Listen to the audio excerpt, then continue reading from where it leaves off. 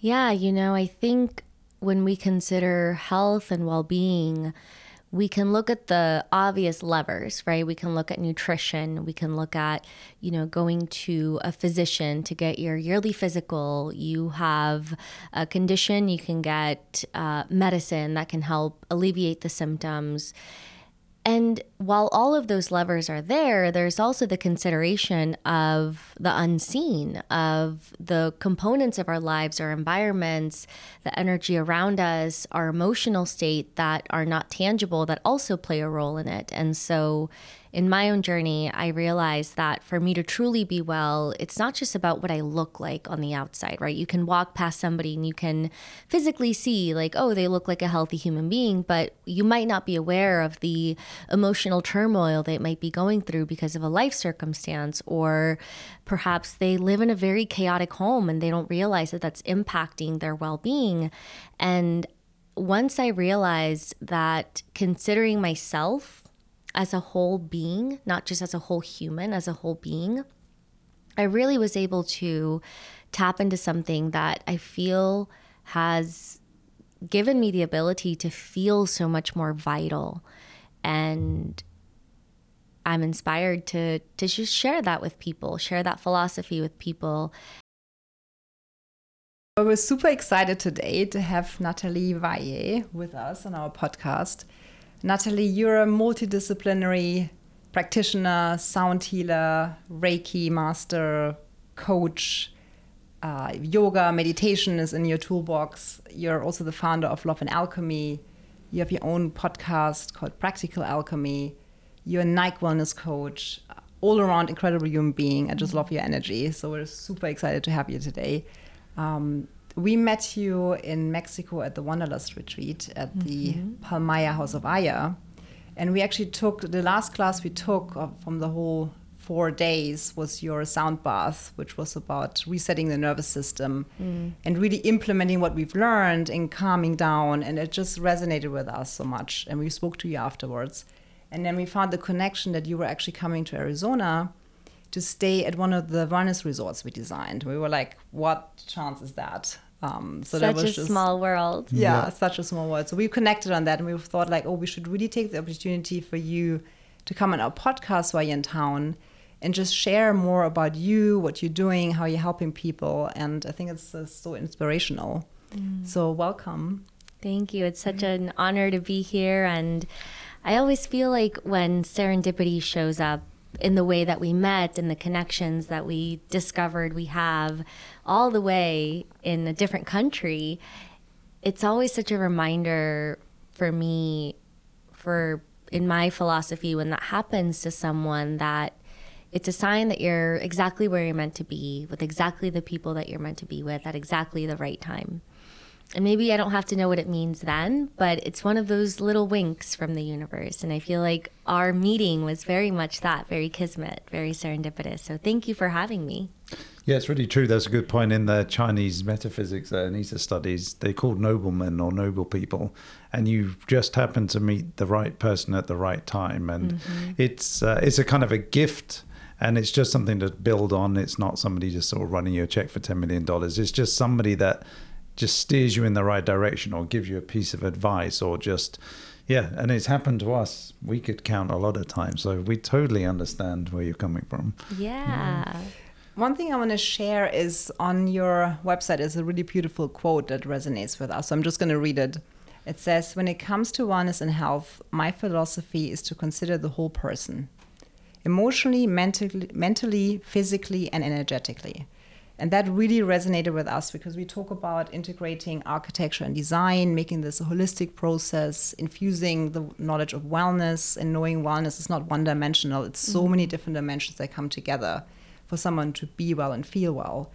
So it's just really beautiful to read that. So I felt that was another synergy. Yeah, I think when we consider health and well-being, we can look at the obvious levers, right? We can look at nutrition. We can look at, going to a physician to get your yearly physical. You have a condition, you can get medicine that can help alleviate the symptoms. And while all of those levers are there, there's also the consideration of the unseen, of the components of our lives, our environments, the energy around us, our emotional state that are not tangible, that also play a role in it. And so in my own journey, I realized that for me to truly be well, it's not just about what I look like on the outside, right? You can walk past somebody and you can physically see like, oh, they look like a healthy human being, but you might not be aware of the emotional turmoil they might be going through because of a life circumstance, or perhaps they live in a very chaotic home and they don't realize that that's impacting their well-being. And once I realized that considering myself as a whole being, not just as a whole human, as a whole being, I really was able to tap into something that I feel has given me the ability to feel so much more vital. And I'm inspired to just share that with people, share that philosophy with people. And this is very ancient, right? A lot of the ancient medicine people and healers knew that you didn't just consider a person based on one single aspect of their health.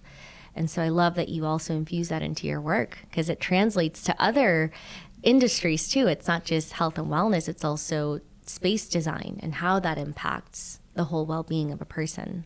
Yeah, I mean, I've always been fascinated by the unseen, like you say, the unseen energies of a person, but the unseen energies in a space as well. It's like, how is the space designed? How does it relate to the natural sun path, to the location? And you can really feel that energetic difference in spaces. That's how buildings were designed in the past. They were often designed to heal. They paid attention to the sun's path, the solar energies. And I think over time it got lost, whereas buildings now actually a lot of the times make people sick. So it's just a different, you build this beautiful piece of architecture that looks amazing in a magazine, but it doesn't really consider the occupants who are going to be using it. It's more like it's an iconic building in the landscape or in the skyline. So it's kind of, we're trying to go back to that and trying to infuse that sort of ancient wisdom like you are back into the built environment. And I think there's traction for it. I think people are understanding it. Pandemic actually helped. People became way more aware of their own wellness journeys and well-being. So we feel it's a ripe time to sort of inject ourselves into that space. It is. Yeah. I want to go back to you and understanding you a little bit, your journey, where you come from and where you are, how you've come to where you're now. So give us a little bit of an insight. Yeah, absolutely. I will keep this brief because as we all have been on our own paths our entire lives. Yeah. That's kind of the point of living a life is, putting one foot in front of the other. And really what began to shift for me was when I began to put one foot in front of the other with this sense of intentionality and understanding that, again, I'll preface by saying, this is my personal philosophy. If it resonates with who's listening or watching, beautiful. If not, maybe you can set it aside and that's all right. But for me, I think what really began to shift was when I realized that by putting one foot in front of the other with intentionality, and that I wasn't doing it alone, I was being guided.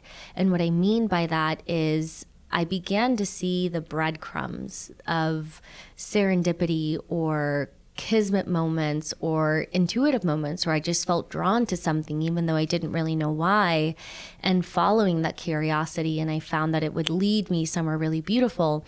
And so in tangible terms, yoga came into my life when I was in college, and I was at this really broken part of my life. And I say that, with so much love for that chapter of my life because it gave me so much, but I was really lost. I was kind of not in a great mental, emotional, physical state of my life.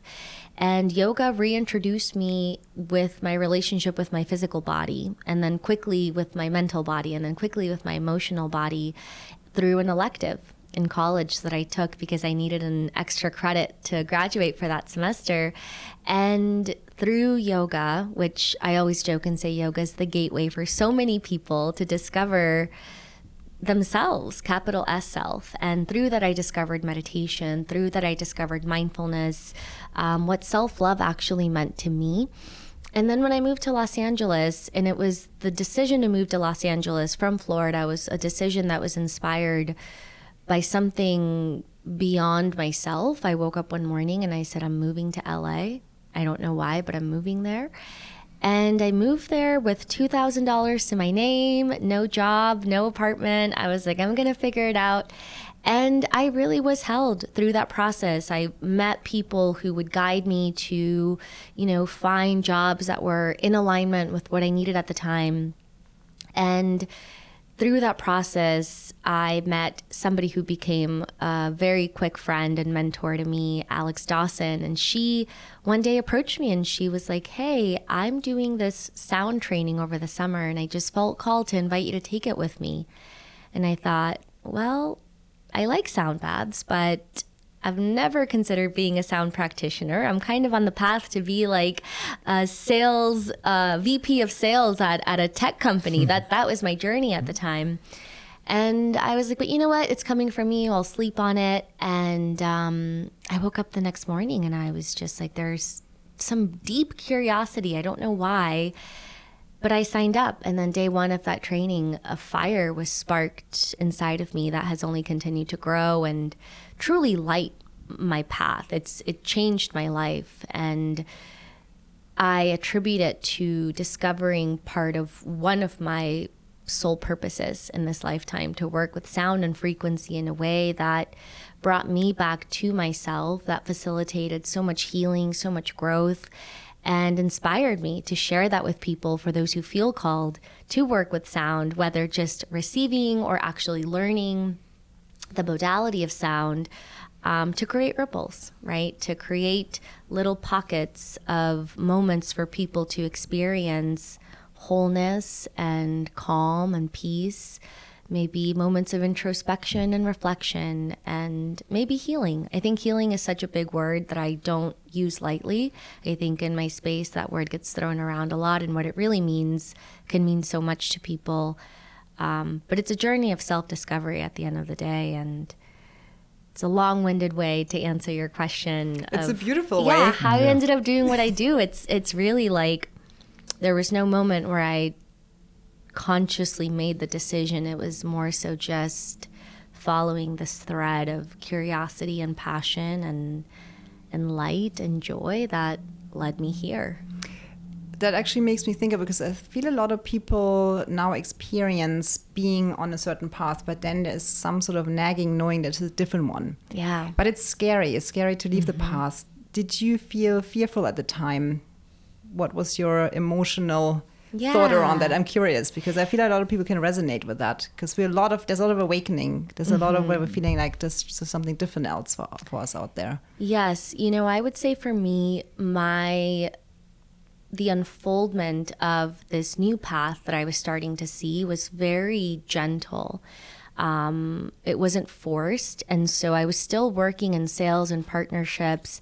I worked for a company called ClassPass for a long time. That was still very in line with what I loved, but it was still very much using the skill sets that I relied on to, for my income, for my livelihood in sales and partnerships. And the curiosity of taking courses, taking certifications, starting to share sound was more so just a side passion for me. I never really did it for making money in the beginning. I kind of just shared it because I loved it and still relied on my position at ClassPass, my corporate job, to sustain me.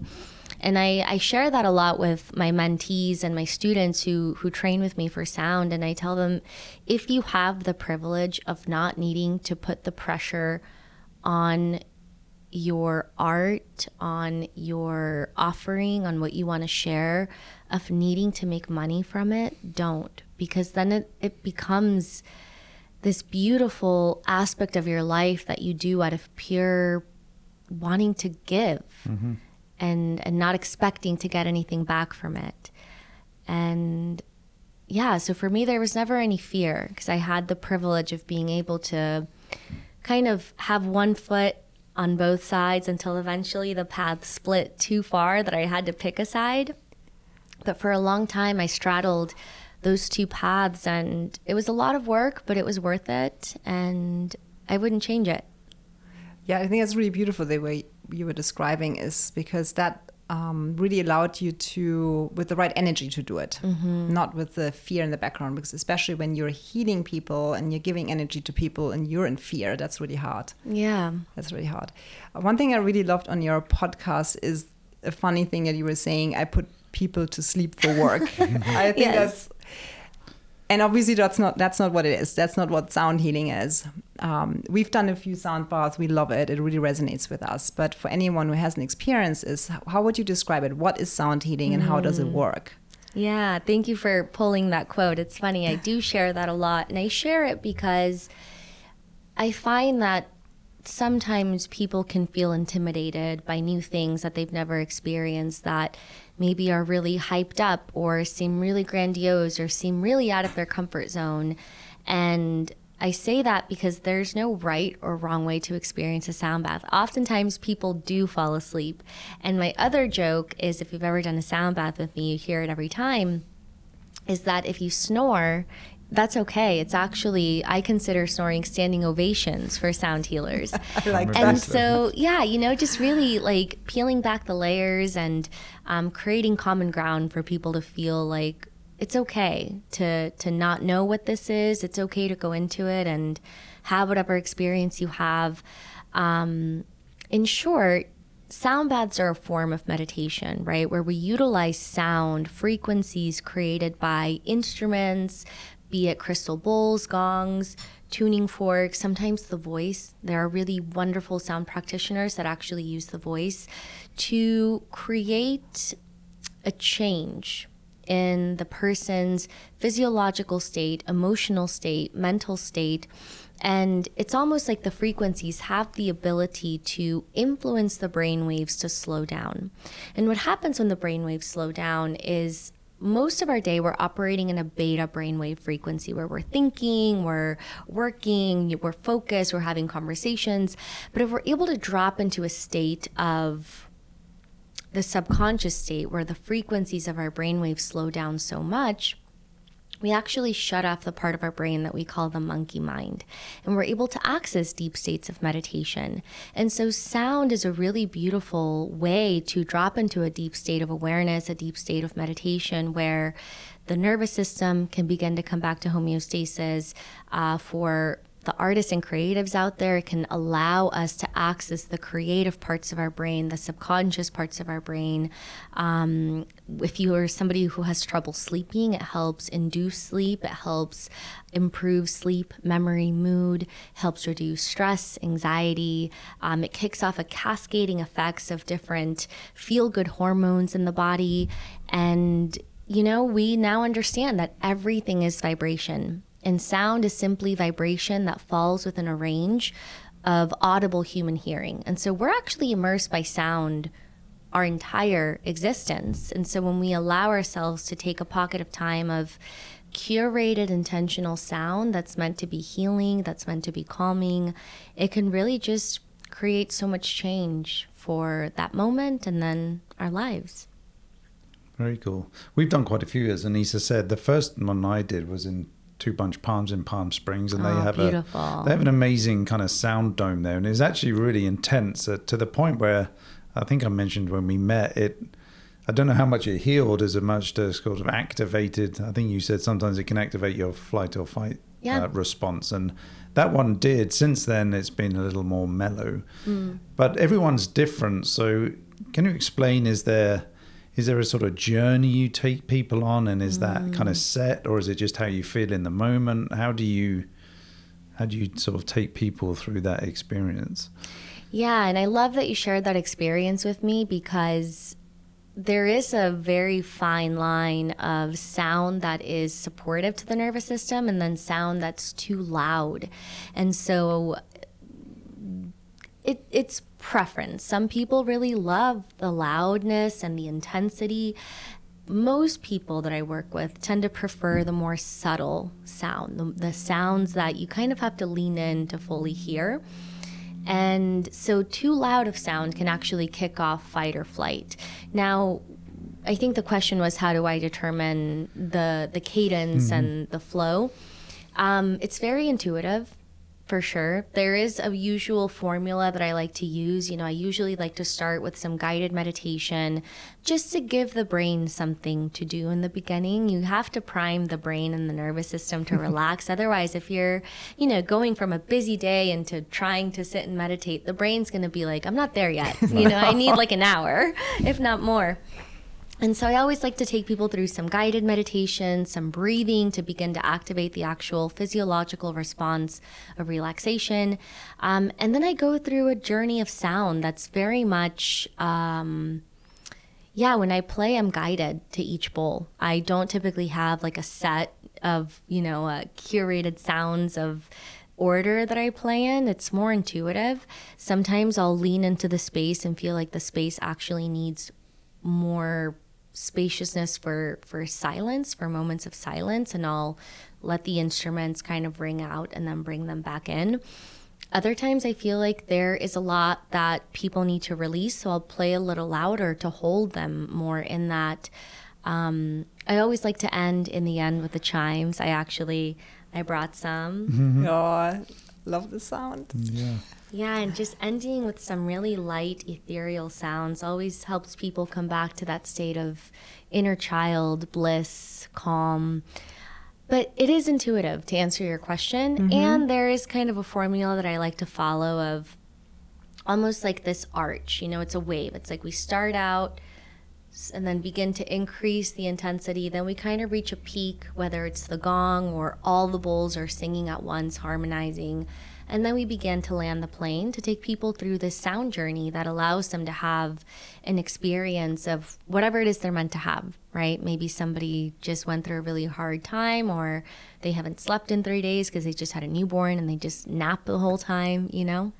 So it depends. It's really nice what you were just saying about the journey or almost like story you take people on. When I think about our work, it's really a lot about the journey we take people on throughout the hotel. And there's moments where you want something to be more calm. There's moments of ta-da, there's something happening in this space and telling a story. So I think that's really nice. I think that's why this sound bath and journey resonates so much with me, because that's what we create as well as stories in the space. Yeah, storytelling is so integral to how we as human beings experience, learn, integrate. And so I love that you brought that in. It's true. It is painting a story for people of, you have a beginning, you have a middle, kind of a peak, and then you have a soft landing. And I did experience that at Sivana, the space that you designed. It's true. It's like you come in, you want people to feel held, you want them to come in and ease into it. And then you open up to, the beautiful landscape, the cascading of sounds, and then you guide them back out. Yeah, and sometimes nature is what creates that peak moment. Sometimes it's not necessarily the design element. It's nature. You give nature that space to be the star of the show, and then you kind of like guide people back into the built environment. Yeah, it's very true. One thing that always interests me is you as a practitioner, what do you get out of doing the actual sound healing, and how different is it from us as the recipients, as you, the practitioner? I mean, first, it's always such an honor to be trusted to hold space for people, because at the end of the day, while yes, I'm playing the instruments, yes, I'm up there guiding, each person is bringing their own energy into it, and they're bringing their own experience and whatever they're working through.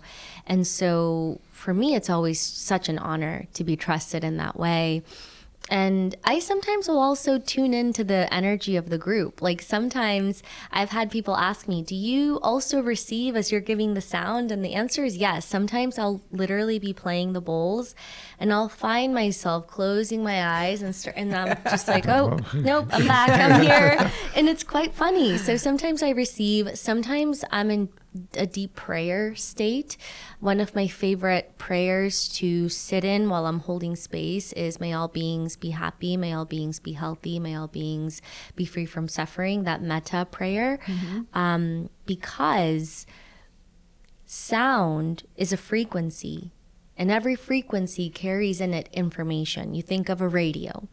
The frequency of whatever radio station, when you tune into it, you hear the information that it's carrying, and it's what the person is saying through the microphone. And so in the same way that the frequencies of the audio are carrying my voice and what I'm saying to the listener's ear right now during a sound bath, as I'm playing the bowls, the frequencies of the bowls are carrying my intention. And before we recorded, I think you asked, what's the difference between a good sound practitioner and a great sound practitioner? I think it's many things, but in my opinion, it's the intention that the person holds and the presence that they have. And not to say that I'm perfect every time. Sometimes I have so much going on and I find myself at the end of the sound bath and I'm like, dang, like I was thinking about work the whole time. Like I wasn't present. But most of the time I do try to be in a very present, intentional, almost prayer-like state, because I know that the frequencies of the instruments are carrying my intention out. And so that's the other reason why it's such an honor, because I get to sit there and I call it prayer. Some people call it affirmations, mantra, whatever. I get to sit there and pray for all these people, and my prayers are carried through the vibration. And so, yeah, it's a gift. Wow, I love that. For me, it's a gift for me. Yeah. Yeah. Intention is such an important word, what you were saying. And again, relating it back to what we do, it's the intention often we put into a project and the energy we put into a project by collaborating, like anyone we collaborate with, if it's the client, the land, the property, the people that help us execute, we're really very intentional and conscious about what's the energy we're putting into it throughout the process as well. Because I feel like at the end of the day, you can feel that in the building. Yeah. It resonates. And I think it was such a beautiful way how you were saying how your intention goes through the energies and frequencies of the sound. So yeah, I recently heard one of my teachers, Guru Jas, she's the singer of the band White Sun. They have some beautiful mantra music. They actually just won a Grammy for their mantra music. It's pretty epic. Yeah. And she said that sound never dies. When a sound is created, the vibrations just continue on to the edges of the universe. Wow. Sound never dies.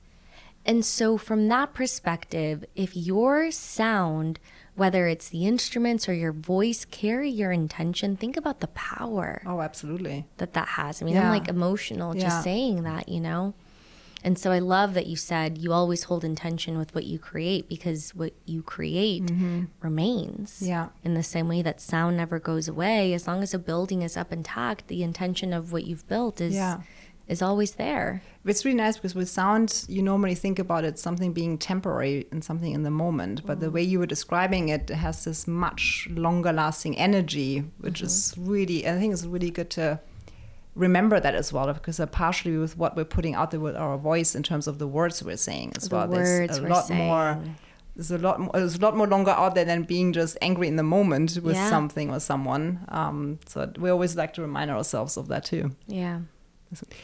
One thought I have is now, like you were saying, yoga is almost like the gateway into more mindfulness practices. And I feel sound baths become a lot more popular. Yeah. Is there anything that you feel you would want people to know with this becoming more popular? Is there sort of any myths you want to debunk around it that you feel like you want people to understand?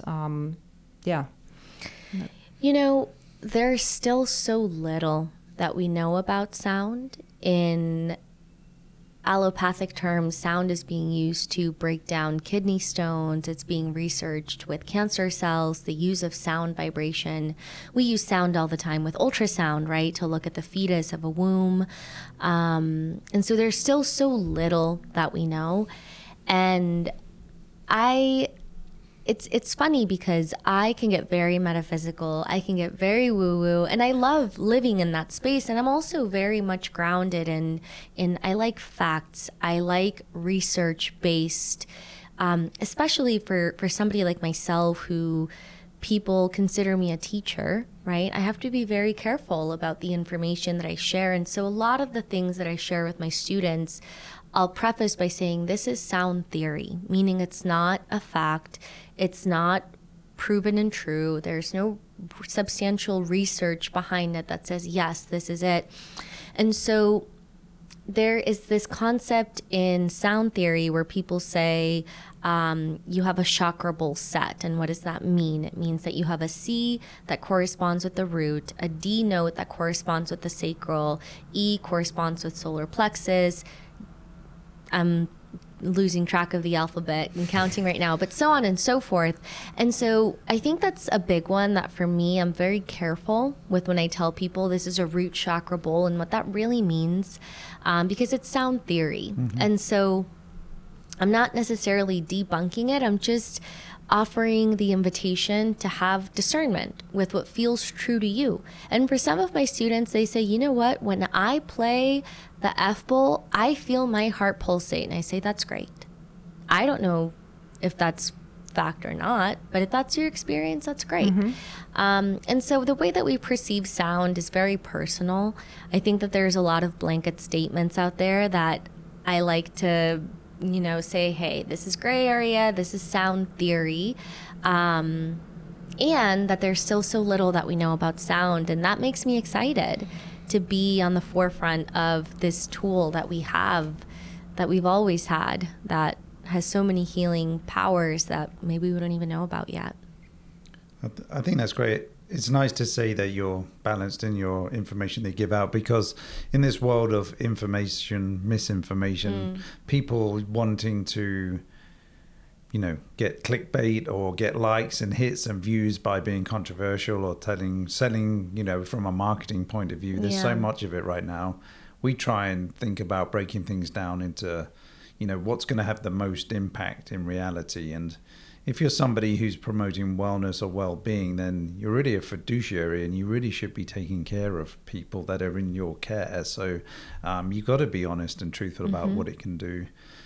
But listening to you kind of sparks a lot of things in my head. I mean, when you think about breaking it down for somebody who's never done a sound bath or sound healing before, it can seem woo-woo or intimidating. But of course, we all enjoy sounds around us. People like listening to different types of music. When you hear somebody with a beautiful singing voice, of course. So there's a natural inertness in us that likes certain sounds. Yeah. Now people are just needing or wanting to experience it framed in this different way. And it is kind of profound. Before I met Anita, I don't think it was anything I would have done. But whenever I do a sound bath, it's instant. Within a few seconds I can go into that state in between sleep and awake, and it's hard to describe if you haven't experienced it. At times I can't feel my body. It's just like I'm almost just floating. And so if all it is for some people is just taking a pause from their hectic lifestyle, that's a benefit. If you can practice and go deeper and find deeper meaning and experience and healing in it, then that's even better. But I think it takes a few goes for a lot of people, because for sure a lot of people are sitting there like, what's it doing? What am I supposed to do? It's like meditating for the first time, isn't it? I'm supposed to do this and this is supposed to happen. It takes time just to tune into your own experience. Totally. And to just let the mind take the back seat for a moment and just to be. So, it's incredible, even especially for myself. I'm the only experience that I know, but we spend so much of our lives living in different places that are not the here and now. And even just that pause to be in the here and now and to be present with the sounds around you, the smells, the sights, it really just anchors you into a beautiful state of being. Yeah. Which we all really need. We do. For sure. You were talking about that you're teaching people. And I always find that really interesting, because I'm someone that loves ancient knowledge, that absorbs a lot of knowledge. I have a really hard time to say to myself, now I know enough, now I can teach people. So I'm always interested to find out, what was the point for you that you felt, I want to teach people? What was putting you towards that, and what made you feel confident to do it? What was that jump? Yeah, I love that question. Thank you. I'm a teacher, But before that, I am a student, always and forever. I am always learning. I was chatting with somebody yesterday, and she was like, what takes up your time during the days? You know, she was trying to figure out my life because it's always changing. And the one thing that always kind of was constant every day was learning. I learn. I'm always enrolled in some sort of course, which is both a blessing and a curse to have that crave of education and knowledge. And when I decided to start teaching, when I felt like I was ready, was when the students started to show up and people would ask me, do you have courses I want to learn? Do you teach people? And so there was this external pull of people wanting me to step into that and wanting to learn with me. And then also what really clicked, because I was like you, I thought I'm not ready. I've only been doing this, 3 years at that time. Now I'm going on 6, which is, time is such a weird construct. And I'll never forget, somebody said to me, don't worry about being able to teach everybody. Worry about being able to teach the people who are maybe 2 to 3 steps behind you. That's more than likely who you're going to end up teaching anyways, and so just to remember that we all have something, whether we decide to call ourselves teachers by profession or trade, we all have something we can teach somebody. And so to not shy away from stepping into a role that you're being called to step into, recognizing that you're not meant to teach every single person. Yes, there will always be people who are way more educated, way more experienced, and maybe those can be, my teachers. And so the people that I can support are the people that are just a couple steps behind me. And it's less intimidating to think of it that way, at least for me. Thank you for sharing that.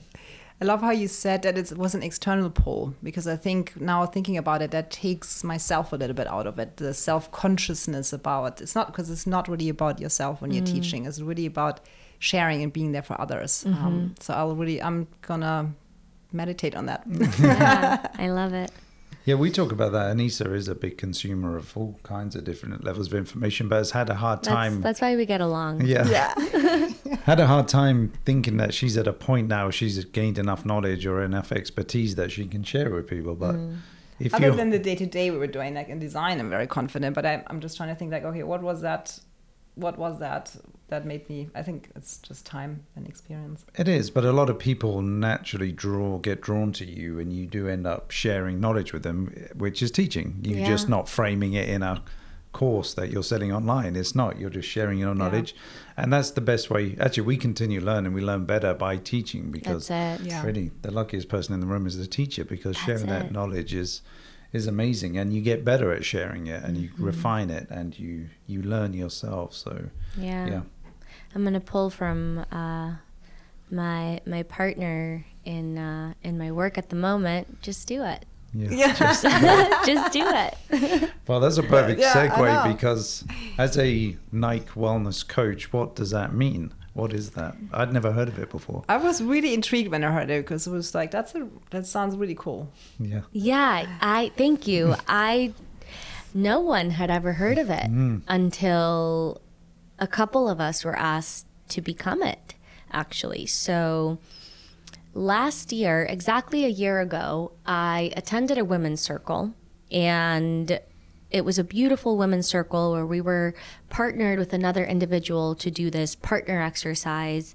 And the person that I was partnered with was the woman who's responsible for sports marketing partnerships at Nike. And she and I met, having no idea who each other was. I wasn't teaching, I was just attending.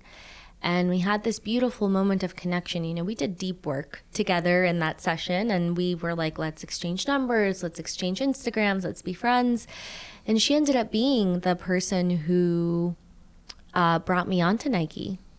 When we connected, she saw my Instagram and she said, wait, I didn't realize the work that you did. We need to talk.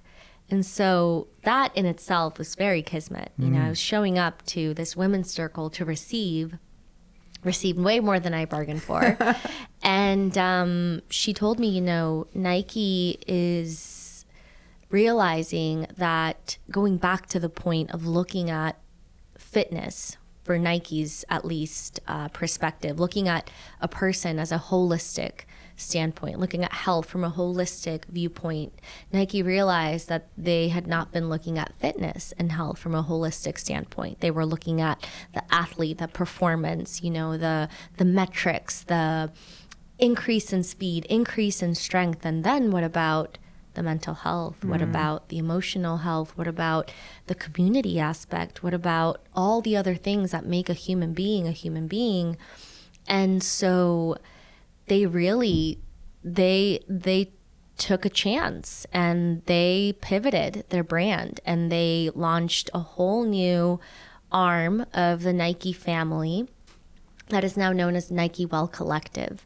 And so within that, we have 5 pillars of what we consider well-being, and that is movement, nutrition, community, mindfulness, and rest. And so from those 5 pillars, they obviously needed to bring in the experts to then represent those 5 pillars within the Nike family. And so I was brought on as a mindfulness coach under the Nike family. And it's funny because, we just finished, the reason that I'm here in Arizona is because we just finished a Nike trainer exchange, a whole summit for the trainers in LA and New York. So it was very fun, very high energy, as you can imagine. And, they kept referring to us as athletes. Now, mind you, I do consider myself an athlete. I was a runner, a gymnast. I still run. I, love lifting weights. So I'm very athletic as a person. But in my profession, I don't consider myself an athlete, right? So it was funny that they were saying our athletes are Nike athletes. I was like, yeah, sound healers are athletes. And, but all that to say is that under this new way that Nike perceives health is taking all those pillars into consideration. And I fall under the mindfulness portion, being a mindfulness coach, sharing mindfulness through the modalities all the modalities I work with: sound, meditation, yoga, tapping, emotional freedom technique, the energy healing with Reiki. And it's still like a pinch me kind of moment. I never thought I would be signed with Nike as doing the work that I do, but it's really cool to see that such a big household brand is bringing wellness and mindfulness and mental health into the conversation, because it's a sign of the times. It really is. Absolutely. Yeah. Which way do you execute it? How is it done? Is it online programs? How does it work? Yeah, so the way that I work with them primarily is they do a lot of in-person events for the community. So within LA, they'll do a lot of free community events in which they'll pull me in to teach, whether a meditation, guide people through a yin yoga session, a sound bath.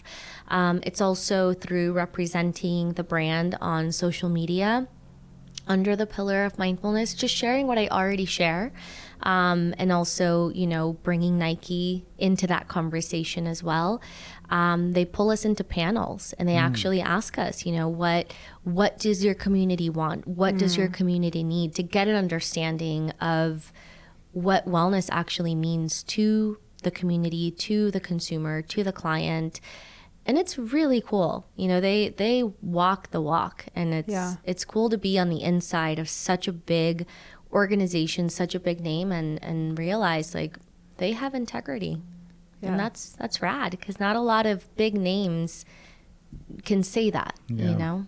What I always find fascinating when a big brand reinvents and innovates and really understands and is there for the people, what people need. And on that note, I'm curious if you had any insight when we talk about what people need, the social connection. Was there any consensus that you had, especially like people coming from the West Coast, East Coast? What is it, what the common voice, what people are saying we need? Was there anything you can share that was a lot discussed about, or was just what bothers people, what excites people? Yeah, I think coming off of the heels of a global pandemic, there was a realization, especially for people who work in the health and wellness space, to realize that mental health is actually a much bigger conversation than we ever realized it was. and it needs to be brought to the forefront now more than ever. You know, even though we're so connected through social media, we are the loneliest we've ever been. And loneliness leads to disease. You know, we're communal creatures. We're meant to live in groups and collaborate and feel supported by our family, by our community. And so, yeah, I think it's exciting to see that people feel safe again to be in public spaces and hug one another and have that connection with the people around us. And yeah, we notice that there's just a big desire for people to come together. I think you were sharing it with the spaces that you create. It's like, how do you create not just a space where people can go and have an amazing weekend of refreshing and re-energizing themselves? How can they incorporate that into their everyday and build community around it? And I think that was the biggest thing. It's people want community. And for whatever reason, even though we're so connected through social media, people feel disconnected from their communities. And so I think the craving of more spaces that bring people together, not for performative purposes, not for, you know, the Instagram post, but actually just to connect with people Yeah, we hear that a lot. And for us, what's really interesting is what does it take for that space to be like, to offer? What's the amenities? What's the lighting in there? How do you create something that people want to come together and can benefit from it? And it's different when it's something that's more active, where you're like socially actively coming together, or if it's something where you're more resetting, resting, doing something more mindful. But it's really interesting for us to hear, because we want to know, we want to think outside of the box as well and create spaces and locations and hubs that people now need and want to do, and just not repeat what's in architecture and design, what's always been done. So that's why we love conversations with you, and you having that insight into like a much bigger pool as well. So that's really interesting for us. That's why we always want to dig. Yeah, and I think you guys do a good job of, you know, seeing some of the spaces, some of the renderings, actually physically being in the space that you've curated. There is a lot of space for people to sit together, people to be in close quarters within an open, spacious, you know, setting, of course. But it is special to find places where it feels like the intention behind it is for people to feel together, even if they're sitting at different tables, you know? Yeah, that's important.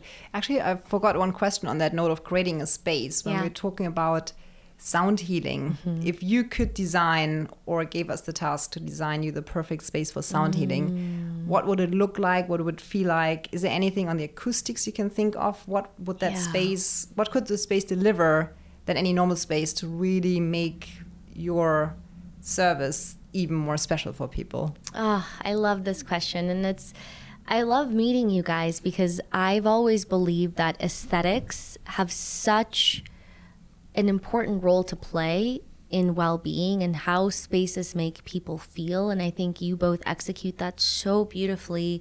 And the other piece for me is sound baths are ideally indoors. That being said, I love being surrounded by nature. You know, nature in itself is so healing.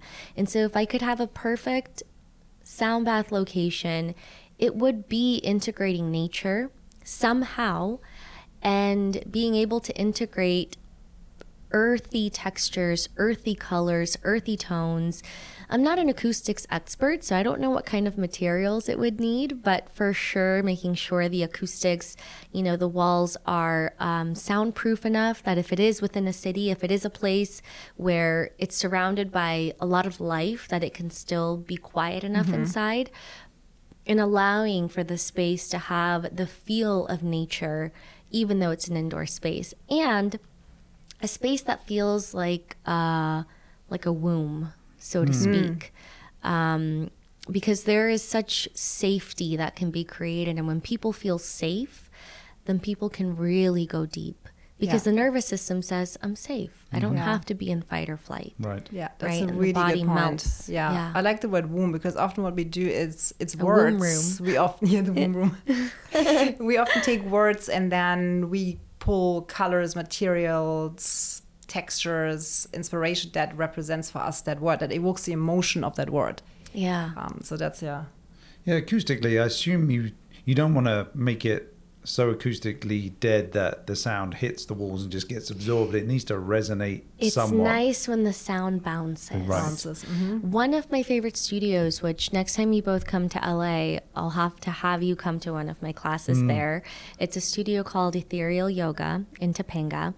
And it's like the floors are all wood, and it's a very minimal space, but when you go in, it's like the first part of the building, it's like a low ceiling. And then when you get to the studio, the ceiling kind of expands and it becomes a really tall, long ceiling, ceiling. And the way that the sound bounces in there is really spectacular. I would love to have you guys experience We'd love sometime. to do that, yeah. Yeah. And then make it our mission to create you a beautiful space. Yeah. Oh, I could be so lucky. Just going back, you said about being surrounded by nature, but often in your classes or sound classes, people wear eye masks to sort of go sensory, deprivation in a way. So is that important, or is it still important to have a connection to the outside? I think that natural elements like plants change the energy in a space just by their presence being there, the oxygen that's created and filtered through their presence. And when people, yes, I do recommend people close their eyes if they have access to an eye pillow or an eye mask, that they wear it. But going into the sound bath and coming out of it, to have the experience of nature, I think would feel really grounding, especially if somebody has a really cosmic experience. They drop into the theta brainwave, their pineal gland is going wild, they're, seeing visions, seeing colors, which can sometimes happen. Sometimes people have very psychedelic experiences. It's an altered state of consciousness when you are able to slow down the brainwaves into a different mode, just being in a state of consciousness that's not the norm. People do have altered state of consciousness experiences. So to come out of it, be able to open your eyes and be surrounded by very grounding elements, I think would be nice. Yeah, I think I definitely experienced what you were just describing. And I agree with the plants having their own energy. We don't just always have to see them. So I think that's, I love the idea of still having nature like visually outside, but also indoors, and then feeling I always nature. had a vision of having a studio that's also a plant store. And, you can, whether you're doing yoga, you're meditating, and if you're meditating next to this stunning fiddle tree and you fall in love with it, you can take it home. That's lovely. I feel a little bit about our studio here because we can't fully see it, but we're surrounded by plants. I love it. I love it. It's so important. My goal is to put even more in the space. We spoke before about us doing sacred geometry, and what's really interesting in our learnings there is that musical notes have dimensions, and we're learning that each note has a certain physical dimension. So we can start design spaces based on notes, which is really cool. And the notes, as you know, evoke different emotions. You're trying to calm somebody down, or they might excite somebody. So we can start to design a space depending what the use is, and use those notes as a guide for the dimensions. Yeah, it's really cool. So I didn't know that. Yeah, that's amazing. Yeah, we've just been learning it too. And so, it could be anything. Like a hotel has so many different energy centers. Sleep and rest is one. You might have a spa, which is another. But there's other areas that you want to be a little more active. Say in a bar, you want to be honest. You want people to spend money. Gym. Yeah, the gym. So we can start to design areas, zones at one dimension, and then hone it down within those zones too to be very specific for the intended use, so that the energy. And the nice thing is that nobody needs to know. It's just what the energy is, something that somebody feels. And you're just helping engage them in this space, how it's supposed to be used, which I think is, for us, is fascinating. So, That's beautiful. Yeah. Engaging the senses that we've yet to discover. That's right. So it's super cool. And on that same note, it's similar to how you were describing the notes resonating with certain chakras. It's similar to the dimensions, where you can create chakra paths with different dimensions between certain points. Wow. And then really, activate certain chakras. Wow. So, Yeah. I'm really excited. I feel like there's something we're going to all explore together along those notes. So let's see what we can come up with. It's fascinating. Wow. Yeah. I want to ask you, when we, after Mexico. We met in Arizona between the years when you were visiting with your husband. Between the years. Yes. Yeah, it was Between like the that years. lull It was between between the like, years. what day is it? Yeah, what is it? You were sharing for this year your goal or vision was to focus on your business 110%. How are you getting there?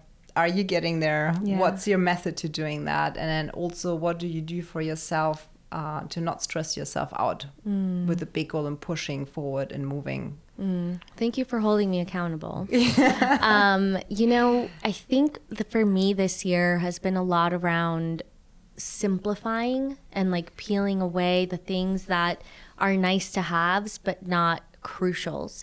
And what I mean by that is I'm somebody who can so easily get drawn into different projects and can have my hand in so many different pots. And in the past, that was fun and that worked out great and I got to be very creative.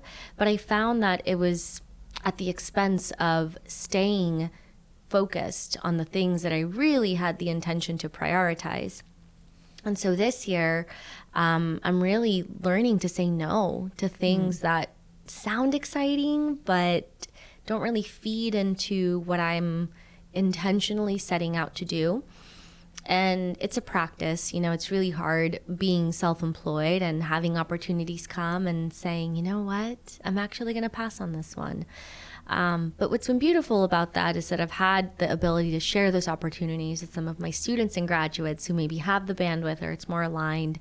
But so I'm really stripping down the nice to haves, setting those aside and just focusing on what's really going to help me double down on what my intention is and what areas I'm focusing on. And so I got really clear at the beginning of the year, you know, I really want to focus on my sound trainings, really creating a training that is going to help people in a way that filling all the gaps that I feel like I had when I was learning.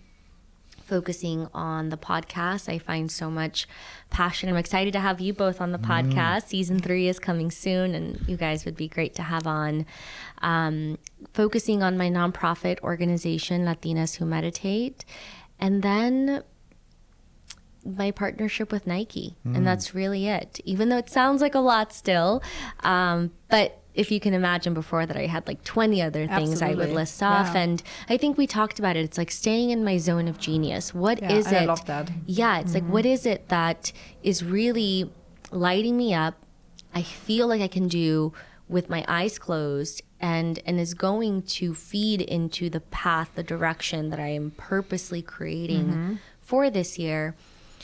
And things might come up, things might change, but for now, that's kind of where I'm at. And it's good. I think just adding more structure as a creative, as a healer, I think it's so easy to live in the ethereal realms and just be like, I'm just going to trust the unfoldment that the universe guides me to. But it's like, no.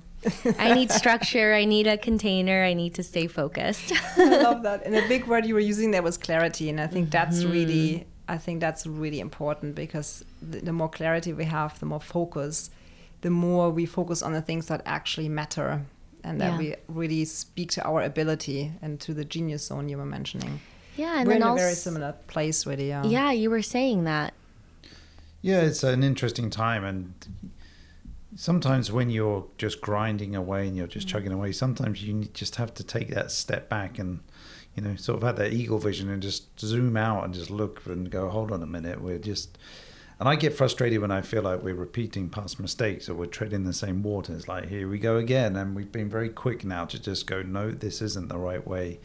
And I think we mentioned that book, the 10X is easier than 2X on the teachings of Dan Sullivan. And it speaks to a lot of what you just said. It's having that clarity, finding the 20% that brings most value, you're best at, it lights you up. And then getting rid of the other 80% to either just eliminate it from your life or have other people do those tasks for you, and just really being able to focus on what's most important. So that we've been in the same place. It's like, no. And to the same point, yesterday we just turned down a humongous project, which 2 years ago we would have, you know, bitten their arm off. And it's just like, no, it doesn't feed into our mission and journey of where we're going. So it's scary on one hand, but it's exciting and Well, you leave the space open you Yeah. do. for something more aligned to come in and That's right. fill it, Yeah. right? And you were explaining it really beautifully as well, because sometimes if something isn't right for you, you then give someone else the opportunity to work on that. Yeah. And I think that's kind of how we see it too. You just give it to someone who needs that work at the time and who's more suited. I And think that's really it's- important to just think more abundantly and not grabbing everything and just feeling, oh my God, if I don't take this, there's not something else there. I think Yeah. that's where the magic really happens. And that's what we did yesterday. Actually, we recommended another firm that we thought would be a good fit, and Yeah. hope it works out. So it's it's kind of empowering as well at the same time. But It is. yeah, it was a good test of our new mindset. Yes, I Yeah. love that we share that, Yeah. you Yeah. know, that intention. I Yeah. remember when we met and had matchas at, I think we were at Zinke. It's Yeah. like, yeah. Yeah, we shared that we're sticking to our guns. Yeah. We're saying this is our intention, this is Yeah. our focus. And it is staying in that abundance mindset, you know. We live in an infinite universe and endless possibilities. Yep, You just got to stay open. you do, Absolutely. and take them. Yeah, One thing I was saying at the beginning is that I love your energy. Thank you. And I'm always curious, what do you do for yourself to stay within that positivity, within that radiance? What's your practice? What is your non-negotiable routines? If you want to share the secret. Yes. Well, I don't think it's a secret, but you can try it on for size and let me know. I think the first one is a very cliche thing, but it's a non-negotiable for me, and that's how I spend the first hour of my morning. I love waking up and moving my body. I do some gentle stretching just to get prana and chi into my body through the breath, through movement, through blood flow. And then I do my morning pages. I'm currently doing the artist way, and I journal, you know, get all my thoughts on paper. And then I do some sort of meditation. And my meditation practice changes depending on how I'm feeling. It can be just a simple breath work. It can be silence. It can be mantra based. I can, you know, listen to a guided one. Depends on what I need in that day. I start my day with a lot of water. I hydrate my body. You know, it's a combination of my mental, my emotional, and my physical, right? The physical vessel needs vitality in order for your spirit to fully shine and drive it, right? And so making sure that the body's taken care of so that you can feel vital is really important. And I don't look at my phone. I don't look at my screen. I try to at least not look at my phone for the first 2 hours of the day. Morning sunlight is so key. I mean, really you is. know, if you listen to Huberman Lab Yeah. podcast, he's, you know, Yeah. we all know Yeah. sunlight is so important in the morning. And time in nature. yeah, You know, if I have days where I'm feeling awful, and I tell my partner, you know, today is a day where I don't have a lot of bandwidth. So if I'm short, if I snap at you, just you can feel free to not talk to me the whole day. Like, I won't be offended. And then I know myself. I know when I need to take myself for a walk. You know, we're all needing to learn how to parent ourselves, and it looks different for everybody. And for me, I know I need to take myself for a walk. I need to put myself in quiet and peace and take myself out of the chaos. I need to nourish. Maybe I've been eating poorly. So it's a multitude of things, but my mornings are so sacred to me, so special. And if I can start my morning right, I have more bandwidth for the rest of the day to throw whatever it wants to throw at me, you know? I totally feel the same. I mean, I think we feel the same. The mornings are really sacred. Yeah. That really determines a lot, because I think in the past, especially like, you know, owning a business, everything being quite high pace, a lot of stress, is sometimes you just feel like, oh, you got to look at your email straight away. And it's just been such a bad way of setting up your day. And I feel like I'm way better at being of service for people when I've like given myself that time a little bit and that consciousness, and not being reactive to things, and just really coming with a calm attitude into the office, and then you can just handle everything that the day throws at you. yeah. It's really important. I was listening to somebody the other day, and I don't understand all the brave waves and the beta and the theta, was it? Yeah, but you they were got it. saying if you, as soon as you wake up and you know, engage with your phone or emails, it, you know, activates a part of your brain that isn't really ready to be activated. That's and it sets you off on the wrong path for the start of the day. But It's hard though, isn't it, in the real world these phones have become on one hand an incredible device, but they become people are addicted. We're all addicted to them. Are. I mean, I don't say that I am. I mean, we can't help it. It's just part of our life, and really having the discipline to just say no. That's great that you're that disciplined. I can't say I am always that disciplined. I fall short of it, but it's having boundaries. Mm-hmm. It's having boundaries to really support yourself in the long run. And I think we live in the age of immediate gratification. It's so easy to have immediate gratification. And so as many times as we can delay gratification, we're training our brains. We're building neural pathways, and the recognition that we have the ability to build a new neural pathway, whether it's breaking the addiction to social media or being somebody who exercises in the morning. I think it's empowering to remember that we are not our bodies, we're not our brains, and we have autonomy and sovereignty over them, and we can choose. But it's a choice. Mm-hmm. Yeah, it's a choice. I think what that leads me to thinking is we always talk about purpose and the importance of purpose. And I feel like when you have that purpose, it's a much bigger driver than just motivation to stick to something and to do something. And I almost think like on that note, we could maybe even finish on something that I was reading on your website. You were saying, actually on your podcast, you were saying you were talking about the incredible power of planning your unique talent with being in service for others, and that you found your purpose and your path through that. Is there something that you could leave our listeners with, how you found your unique purpose? I know you kind of were describing a little bit in the beginning, but how do you find your unique purpose? I want to say first that purpose doesn't always have to mean job or career. I think in this Western society, capitalism is a neutral entity. I think it depends our relationship to it in some ways. But our purpose doesn't always have to be what we do for money.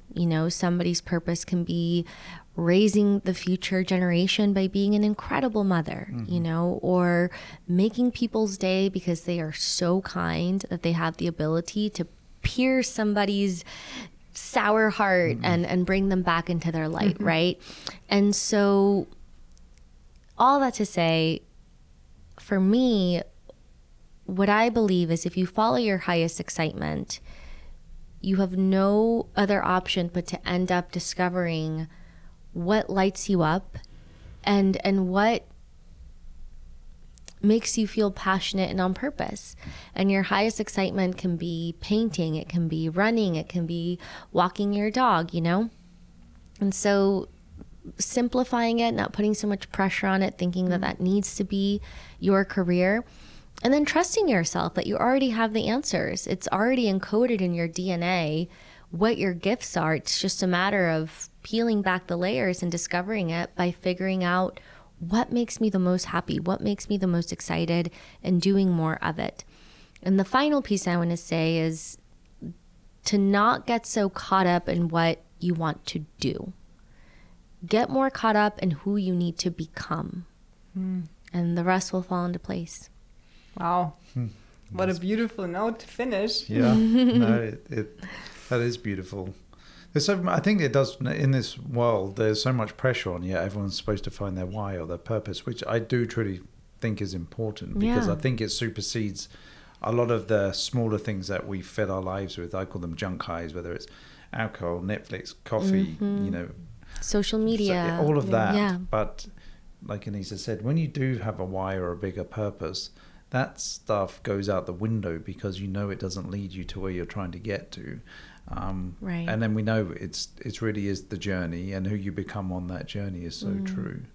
Yeah, because I feel like that's what we're taking with us. We don't take anything else with us other than that experience, that energy that we gathered, and what we've given to others, that fulfillment. How you made others feel along the way, I do actually have one last question to take it back to sound healing. Sure. So for somebody who's never tried it, how would you say the experience would be for those people, and why should they go and try it? Well, we know that sound has so much power that when we are in pain, we emote through grunts. When we are happy, we emote through laughter.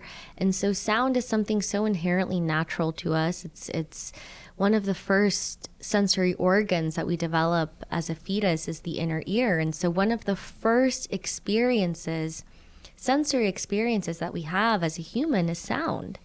And so sound can be so many things to different people, and to approach it from a place of curiosity, of openness. Maybe you listen to a sound bath on YouTube. Maybe you actually go to a dedicated sound bath. Maybe you go to listen to an orchestra, and that's your sound bath, right? And just to allow the experience to surprise you for whatever it might be. And I like to say that at the very least, experiment with your own sound. And what I mean by that is there's this practice called toning. And toning is just creating sounds, whatever sound wants to come through. And the Sufis said that the most powerful instrument known to humankind is the voice, because the voice is the only instrument that contains consciousness. And so at the very least, experiment with your own sound. Listen to the sound of your voice, not to sound pretty and sing, but just to create vibrations that are going to continue moving through the ethers until the edges of the universe. That sounds perfect. So I'll nice. go and try it. Well, thank you very much, Natalie. It's been a delight to have you here. Thank you so much. Thank you both for having me.